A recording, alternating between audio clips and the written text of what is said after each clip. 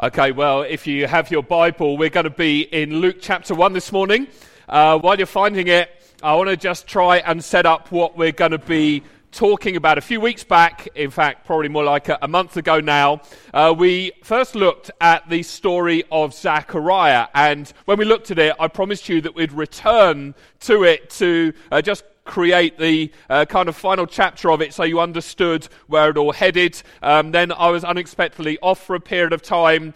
Johnny has raced on into Luke chapter 2. I'm going to return now into Luke 1 and kind of fill in the gaps from where I last preached. If you remember, if you've got a fine memory, Zechariah was a priest. He was a man of God. And yet, despite being a man of God, despite faithfully serving God, despite being committed to him and honouring him 100% with his life, sadly, he and his wife were unable to have children. And although they'd prayed and prayed and prayed and prayed and prayed over many years, it never happened for them. And then finally, when they're elderly, Angel Gabriel pitches up and says to Zechariah, "Congratulations, you're now going to have a son. Not only are you going to have a son, he's going to be one of the greatest men ever born. He's going to be the precursor of the coming Messiah. He's going to do all these phenomenal things,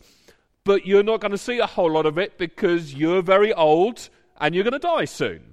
But it's going to be great." And Zechariah kind of struggles to believe it. In fact, he was very vocal about his doubts, so vocal about his doubts that God rebukes him.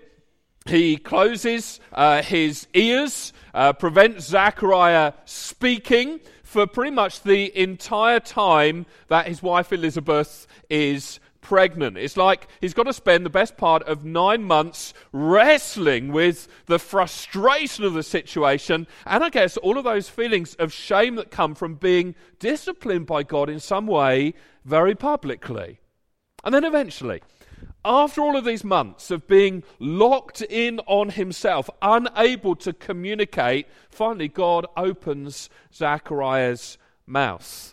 And I want to start off this morning by showing you what he says, because I think what Zechariah says is pretty profound. He actually says a whole lot, but there's one truth I really want us to get today. I want us to see that when things don't go according to plan, whether it's circumstances not working out, physical pain, sickness, illness, the loss of a loved one, or maybe even God confronting sin in our lives and disciplining us in some way, I want you to see that God's aim in all of this is ultimately that we would see and know him more, because seeing and knowing him more is always going to result in us experiencing more joy.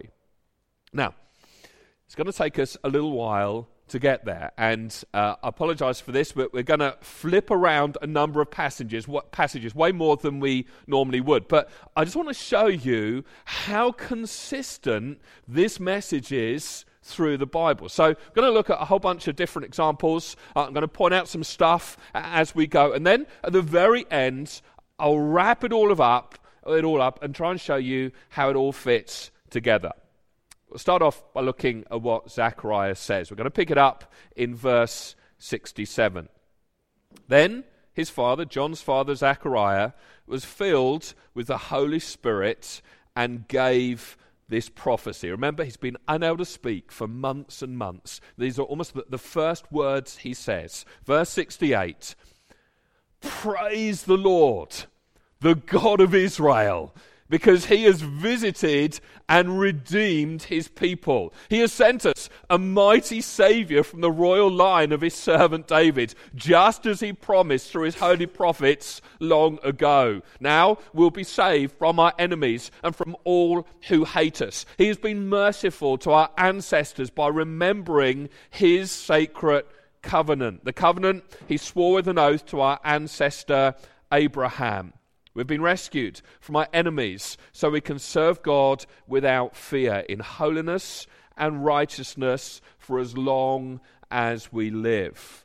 And you, John, my little son will be called the prophet of the Most High, because you'll prepare the way for the Lord. You will tell his people how to find salvation through forgiveness of their sins. Because of God's tender mercy, the morning light from heaven is about to break upon us, to give light to those who sit in darkness and in the shadow of death, and to guide us to the path of peace. Now, what we could do right now is trace almost every line of this prophecy and show how it fits in with the Old Testament prophecies about the one who would come before Jesus. But through it all, Zechariah's basic message here is that despite things working out very differently than he could ever have imagined, God remains good, he's merciful, he's right, and all that he says is true, that God saves. He delivers those who find themselves in dark places. He extends hope to those who need hope. He extends mercy. He gives life to those who seek it. Now again, please, don't forget the backdrop to these words.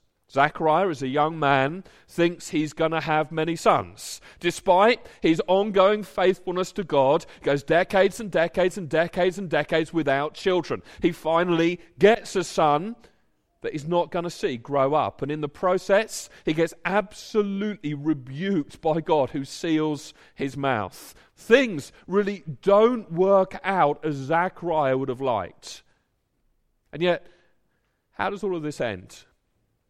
All this difficulty, all this suffering, all this frustration, how does it end? It ends in rejoicing. I want us to look at something similar. Flick over to 2 Samuel. We're going to be in chapter 12 for a few moments, but I'll tell you what happens in chapter 11, just to set the context. King David was in a war, but he decided, for whatever reason, not to go and fight. It's like his military campaigns have been so incredibly successful that no longer did he need to personally engage in warfare. So while all the other soldiers were letting off steam on the battlefield, David stayed behind and relaxed. Problem was, there wasn't really a whole lot for him to do of an evening, apart from lounge around in bed or walk around the roof of the palace. Devoid of focus, starved of action, unused testosterone pumping around his body, David spies a beautiful woman bathing. And he doesn't hide his eyes. He doesn't avert his gaze. He doesn't run from the temptation. He just kind of stands there and watches this woman bathing. After a while, he calls one of his servants over and asks, well, who's that? And the servant tries to bail him out because the servant kind of anticipates where it's all heading. The servant says, oh, that is Uriah's wife. Uriah, remember, one of your soldiers. Uriah, who's not with his wife right now because he's fighting your battle, risking his life for your kingdom. That is his wife. But David, blind with lust, says, bring her to me. And he sleeps with her, and Bathsheba gets pregnant. And so now David's in a whole lot of trouble. David's in a lot of trouble because Uriah is miles away from his wife. Uriah's going to know for sure he's not the father of the child. So David picks up a piece of paper, writes to the commanding general of the army to move Uriah to the front lines, which is basically a death sentence. General opens the letter, reads it, summons Uriah, reassigns him, and sure enough, in the very next skirmish, Uriah is killed. Phew. David made it. He marries Bathsheba, which wouldn't have been weird or strange in that culture. The maths added up well enough that it was going to be close, but it was probably going to be all right. No one would suspect what had happened. David had got away with it. Now, if he could just kind of suppress his conscience, if he could just get his conscience to shut up, he'd be able to live at peace. Except for the fact that God saw it all. I'm going to pick it up in chapter 12. The Lord sent Nathan, a prophet, to David. When he came to him, he said, there were two men in a certain town, one rich, the other poor. The rich man had a very large number of sheep and cattle, but the poor man had nothing except one little ewe lamb he had bought. He raised it, and it grew up with him and his children. It shared his food, drank from his cup, even slept in his arms. It was like a daughter to him. Now, you must not think that is strange. If you have a pet cat, dog, hamster, rabbit, gerbil, rat, whatever, this isn't strange. It's not right, but it's not strange. Now, verse 4. A traveller came to the rich man, but the rich man refrained from taking one of his own sheep or cattle to prepare a meal for the traveller who had come to him. Instead, he took the ewe lamb that belonged to the poor man and prepared it for the one who had come to visit him. David burnt with anger against the man and said to Nathan, as surely as the Lord lives, the man who did this deserves to die. He must pay for the lamb 4 times over because he did such a thing and had no pity. Verse 7. Then Nathan said to David, you are the man. You're the man. You have no pity. You stole the lamb. You killed it. You're the man.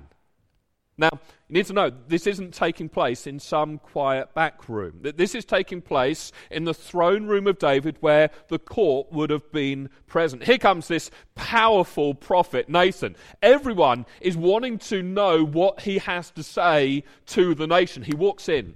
He tells this story. And David's most horrific sin gets exposed right there in that moment in front of everyone. And this leads to an unbelievably dark period of time in King David's life. Let me show you something. Let's flip over to Psalm 51. I promise I'm going to pull all of this together. Zechariah, David, just to warn you, we're also going to look at Paul, we're going to look at the woman at the well, we're going to look at the rich young ruler. Then I'm going to pull it all together, and finally you will understand why we're looking at all of these stories. If you look at Psalm 51, but before it starts, there's an inscription that says this: for the director of music, a psalm of David, when the prophet Nathan came to him after David had committed adultery with Bathsheba.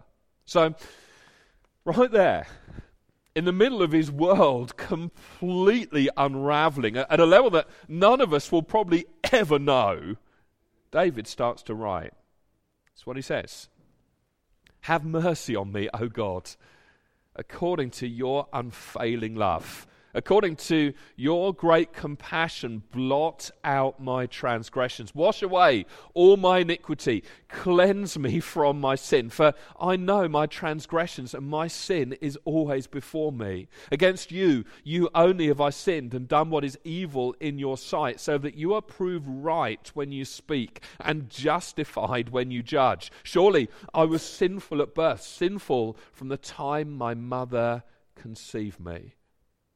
Here comes verse 6. Verse 6 is profound. David says, surely you desire truth in the inner parts. You teach me wisdom in the inmost place. He's saying here that way more than God is interested in dealing with his affair, God is wanting to deal with the places in David's heart that made him capable of having that affair to begin with. Now, this is profound because I think the majority of people think God is simply wanting to alter their outward behavior. That's wrong.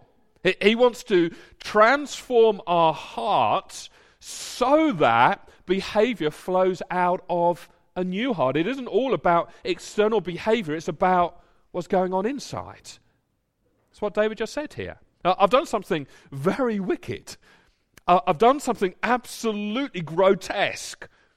But what God is wanting to deal with is the parts of my heart that would allow me to do such a thing. Verse 7. Cleanse me with hyssop, and I'll be clean. Wash me, and I'll be whiter than snow. Let me hear joy and gladness. Let the bones you have crushed rejoice. You get that? God even crushes bones that we might rejoice. Verse 9, hide your face from my sins, blot out all my iniquity. Create in me a pure heart, O God, and renew a steadfast spirit within me.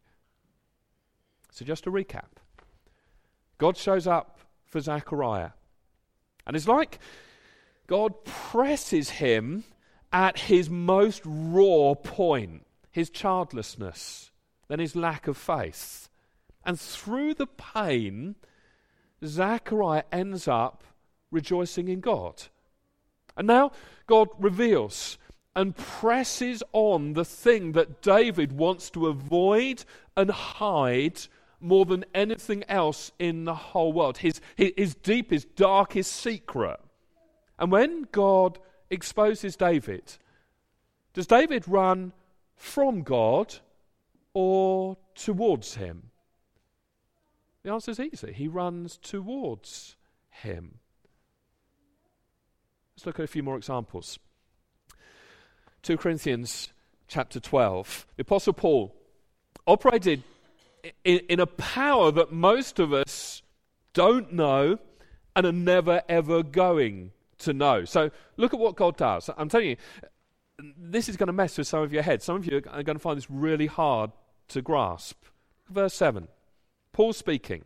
He says, to keep me from becoming conceited or proud because of these surpassingly great revelations that God was giving him, that there was given me a thorn in my flesh, a messenger of Satan to torment me. 3 times I pleaded with the Lord to take it away from me, but he said to me, my grace is sufficient for you, for my power is made perfect in weakness. Here's what just happened. God says, I'm going to put a thorn in your flesh. I'm going to cause you very real physical pain. And it's actually going to trouble you the rest of your life. And I guess, as we would if we were Paul pleads with God. He pleads with God 3 times. Please take this away. Please take this away. Please take this away. And what's God's ultimate response? No. This messenger from Satan stays. Pray, fast, all you want. This torment is going nowhere. It is from me. Now, here's what's so profound. This is going to get us to the spiritual truth I want us to grasp. Look at Paul's response. So his response is unreal. He says, therefore, as a result of this, I will boast all the more gladly about my weaknesses so that Christ's power may rest on me. That is why, for Christ's sake, I delight in weaknesses, in insults, in hardships, in persecutions, in difficulties. For when I am weak, then I am strong. It's like Paul's joy goes way beyond what most of us could ever begin to comprehend. Most of us feel joy due to our circumstances. I'm happy and filled with joy because my marriage is good and we've got money in the bank and I've just booked a great holiday, and I've got joy. For us tends to be built around our circumstances at any given point in time. Paul just says, I'm all right when everything is dark. I'm all right when everything is absolutely horrible in my life. I'm all right when there are all these other calamities going on, where everything's gone bad. I don't think many of us even want this level of joy. Paul's spending the night, another occasion, in the open sea, the waves crashing in on top of him, fearing for his life. He's going, it's nothing. He's getting pelted with rocks to the point where people think he's dead. They leave him for dead. He's wiping the blood off his face, going, it's nothing. It's just a flesh wound. But although this seems very difficult, very harsh, seems like a reality most of us wouldn't want, look what it produces. Paul is definitely more free than you are.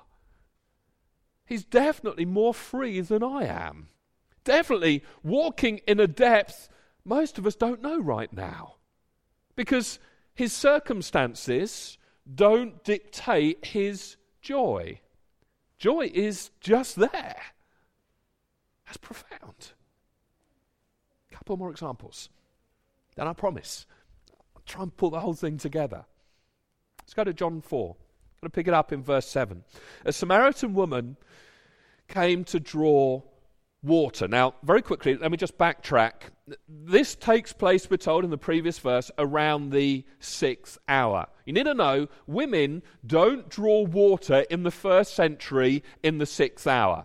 It's right there in the heat of the day. They go first thing in the morning when it's a whole lot cooler. Now, the reason this woman goes when nobody else is there is she has a bad reputation. According to the law, she could have been spat on, could have had her hair pulled, could have been pelted with rocks. This is a woman that's got some major issues. Jesus says to her, "Will you give me a drink?" His disciples had gone into the town to buy food, just the two of them by the well. Verse 9, the Samaritan woman said to him, "You're a Jew, I'm a Samaritan woman. How can you ask me for a drink? For Jews do not associate with Samaritans." Jesus answered her, "If you knew the gift of God and who it is that asks you for a drink, you would have asked him, and he would have given you living water."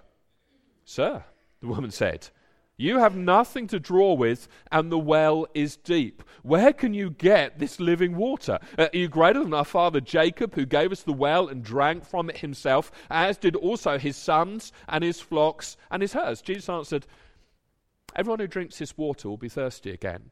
But whoever drinks the water I give him will never thirst. Indeed, the water I give him will become in him a spring of water welling up to eternal life." Jesus is saying, the water I'm talking about here cleans the soul. The water I'm talking about satisfies forever. The water I'm talking about makes you whole. Look at her response.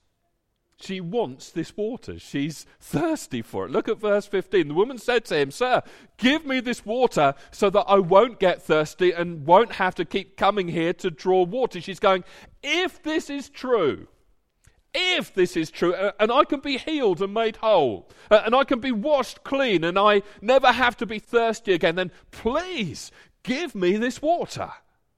Basically, Jesus has just thrown out the gospel to her. And she's going, I want it. How do I get whole? How do I find healing? How do I get right before God? How does all of this happen? What must I do to be saved? What's Jesus here? I mean, it completely flips the situation. He told her, verse 16, "Go call your husband and come back." "I have no husband," she replied. Jesus said to her, "You're right when you say you have no husband. The fact is, you've had 5 husbands, and the man you now have is not your husband. What you've just said is quite true." Now, I would have probably played that quite differently. I probably would have gone, "Okay, just bow your head. Let's pray. Repeat after me. Lord Jesus, I invite you into my life. I would have probably played it out like that. Let's go back to where we started. God presses Zachariah at the raw nerve. At that one place in his life he wants to avoid. At the one place he's frustrated. At the one place he has issues with God. God presses him there. The end result? Joy. God effectively rips the scab off David's life, and all that's dirty and disgusting goes public. God presses him there. The end result? Joy, fullness, depths. God comes to Paul in his strength and wounds him for his own good, because, again, the end result is depth, salvation, rejoicing. He comes to this woman and says, there's a kind of water where you will never thirst again. She says, how do I get there? How do I get it? How do I get this full life? How do I find salvation? And once again, Jesus presses at the deepest point of her shame. That the one area she doesn't want to address, the one area that has caused her the most grief. And here's what happens. She leaves there completely transformed. She runs into the town. Remember, this is a lady that lays low because she can be killed for her past sins. She runs into the town and just starts telling everybody about this man that she just met who has transformed her life. Here's a woman that's hiding, avoiding people at all costs because of her shame, who's now running through the town going, guess what? It's a pretty big transformation. Let's look really quickly at verse 39. Many of the Samaritans from that town believed in Jesus because of the woman's testimony. He told me everything I ever did. So when the Samaritans came to him, they urged him to stay with them, and he stayed 2 days. And because of his words, many more became believers. How did it happen? Through a woman of ill repute whose life was transformed because Jesus, with his sovereign scalpel, cut as deep as he could. It ends once again in transformation, in joy, in life, in salvation. Let's look at one more. Let's go to Matthew 19. We're going to pick it up in verse 16. Now, a man came up to Jesus and asked, "Teacher, what good thing must I do to get eternal life?" "Why do you ask me about what is good?" Jesus replied. "There is only one who is good. If you want to enter life, obey the commandments." "Which ones?" the man inquired. I love this guy. "You want eternal life? Keep the commands." "All of them?" He's like, surely there are certain ones that are more important and other ones that really I don't have to follow. So Jesus plays the game and says to him, "Do not murder, do not commit adultery, do not steal, do not give false testimony, honor your father and mother, and love your neighbor as yourself." "Well, all of those I've kept," the young man said. "What do I still lack?" You see what just happened there? All the rules. Everything he's supposed to follow, everything externally that he's supposed to look like, he looks like. He's obeyed the commands, he's done what he's supposed to do, and yet he's following Jesus around going, something is still missing. Something is still wrong with my life. Could it be that merely observing religious rituals, coming along to meetings on Sundays, trying to be holy, might not be enough to bring you anywhere close to salvation? It certainly seems so. Verse 21, Jesus answered, "If you want to be perfect, go sell your possessions and give to the poor. Then you'll have treasure in heaven. Then come, follow me." Jesus never asked that of anyone else. Fishermen, Pharisees, it never asked that of anyone else. But this guy says, how do I follow you? How do I have eternal life? All right, sell all you have. Give it all away to the poor, then you can come and follow me. Now, this man's response is going to be wildly different from everyone else's response that we've read about so far. Verse 22, when the young man heard this, he went away sad because he had great wealth. Now, the similarity is the sorrow. Remember, Zechariah had sorrow.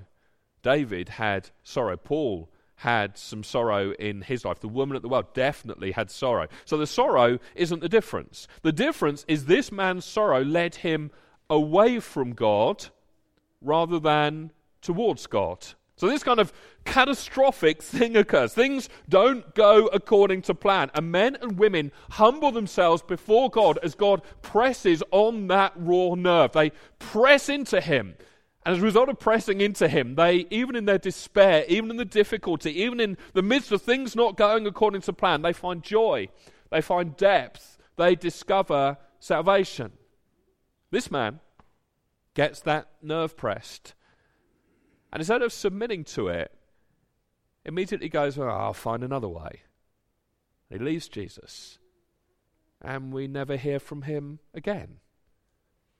The difference between this man and everyone else that we have looked at is that with everyone else there's a conversion that takes place, a transformed life, a fullness of life, and there's rejoicing.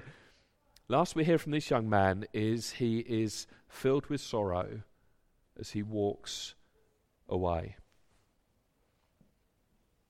So here's the spiritual truth. It's going to be hard to get. I don't want any of us to miss this. Maybe, just maybe, when things don't go according to plan in our lives, maybe when we get exposed in our sin, or when God disciplines us, or when he confronts us in our ignorance, or he wounds us in our strength, maybe when business starts to fail, when marriage gets difficult, when we get sick, when catastrophe strikes, when sorrow enters our life, when money runs out.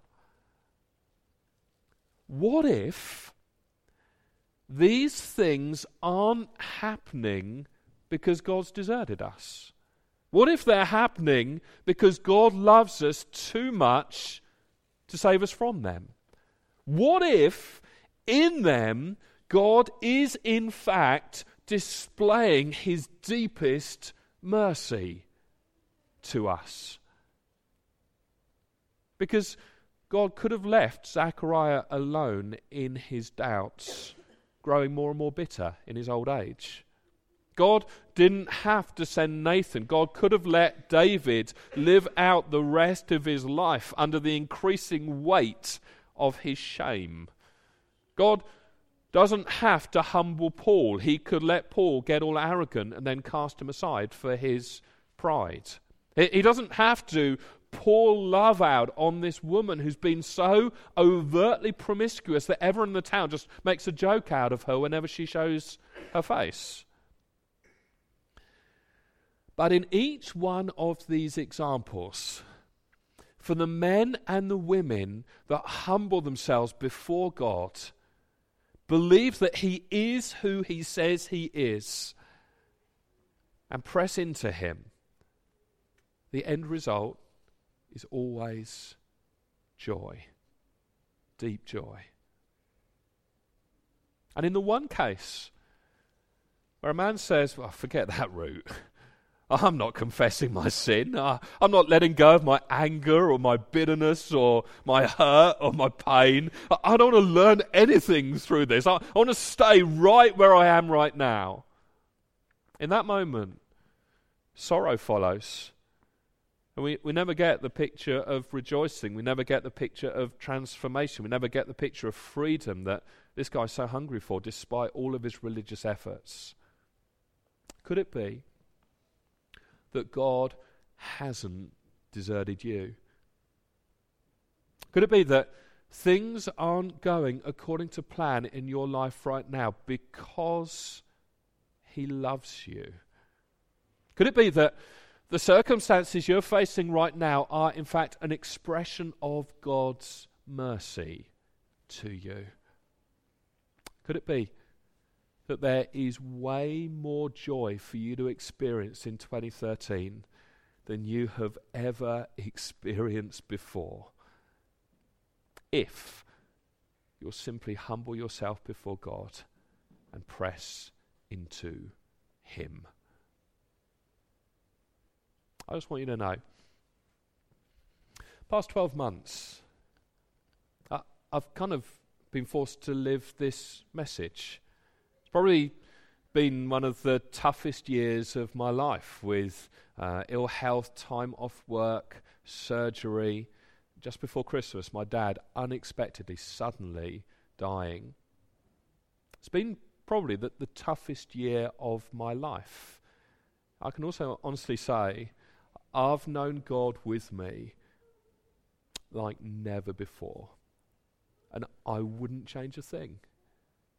And I want this for you as well.